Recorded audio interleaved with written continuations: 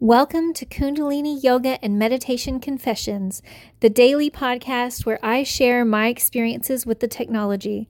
My name is Ananda Savitrikar, and I'm a Kundalini Yoga and Meditation teacher in Dallas, Texas.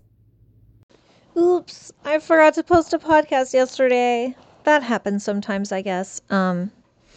Yesterday was, it was really good for me, but it was not an easy day. I started this new position and I've accepted that the work is hard on my body, but I sort of realized yesterday that I'm kind of dealing with some difficult personalities. And I mean, it is what it is. I had my hopes up because the person who hired me really recognizes my value, but they're out of town for at least the next week. So I finished my training without that hiring manager around, which is kind of great because it sort of lets me take a look under the hood at what I'm dealing with. And he knows that I'm basically on the fast track to management. So I need this look at how things are.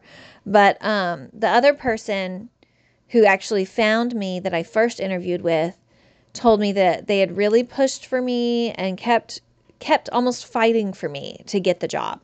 And that made me feel really, really great. But then yesterday, and then the day before a little bit, I had figured out that maybe they had ulterior motives for wanting me. Like, sure, they want me because I'm great, but also me being great means they don't have to work so hard. So that was a little bit upsetting. And then I realized there's a lot of sarcasm in the workplace. And sarcasm at its core is really deceit, because you're saying things that you don't mean and you're doing it for a laugh. And there's ways to be sarcastic where nobody gets hurt. But this kind of sarcasm is like just sort of in the way. It's like slowing down efficiency. It's creating uncertainty and problems. And it wasn't happening directly to me. It did once, but I was able to get past it. But the person that I'm working closely with while I'm training, it happened to her a lot. And it was like, I got a close-up view of like, wow, this is not great to work with. I totally understand why she wants to get out of here as soon as possible.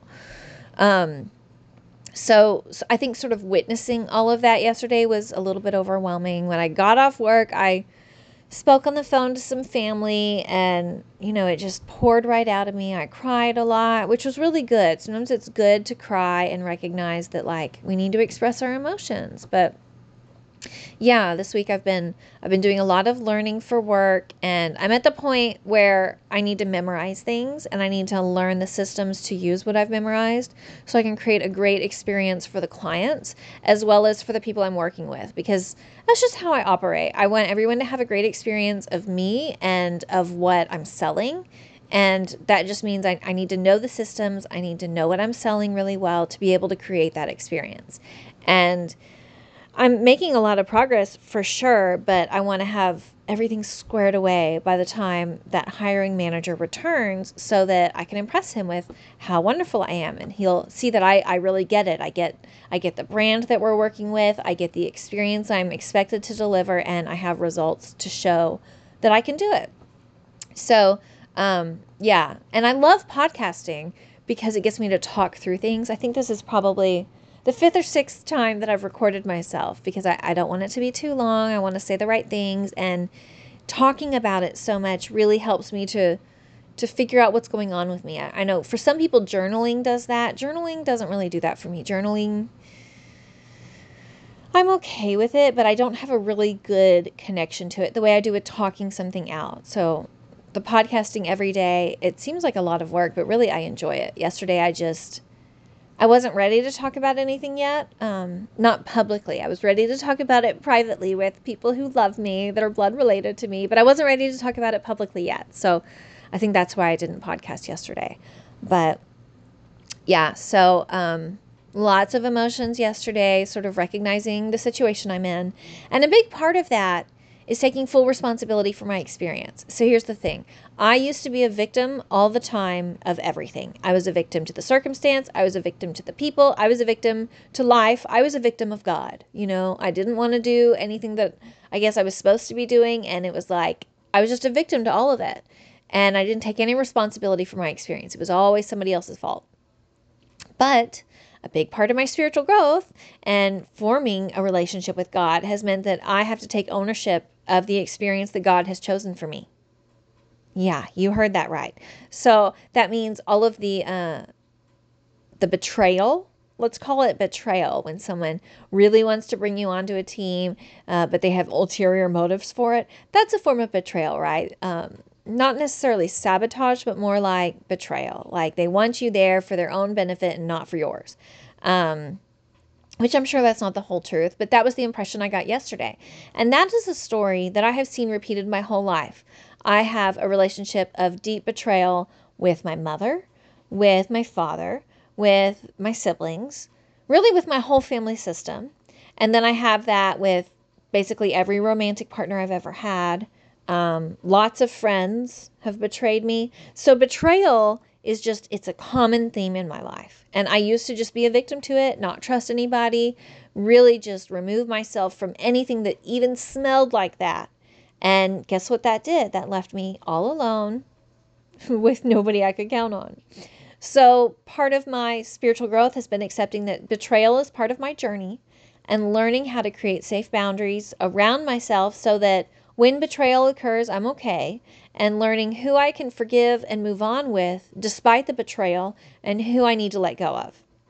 So I've sort of figured out some people I need to keep letting them in because they're a part of the system that God created for me, especially my family system. I've learned that yes, my mom is going to betray me again. She betrayed me a lot in the past. She will again. And that has to be okay because she does have remorse 10 or 20 years down the line. So it's best if I find a way to forgive her, find a way to keep myself safe, but continue to let her into my experience.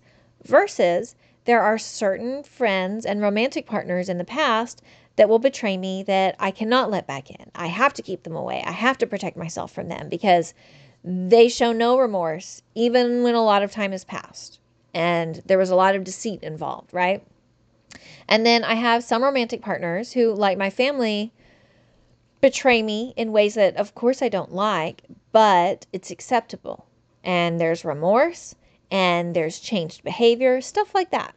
So taking responsibility for the fact that God has betrayal in my life path to help me grow spiritually means that I need to accept that. Because if I'm opposing God's plan for me, the path that God has laid out for my spiritual growth, if I'm the opposer of God, who does that make me? That makes me the evil one. Satan, the devil, whatever you want to call it, the evil one opposes God. But I want to stand with God. I want to stand for truth and justice and love and peace, all those good things. But all the good stuff, that comes from God. That doesn't come from the evil one. So a big part of forming a relationship with God and being on God's team means accepting responsibility for the role and the path that God has designed for you.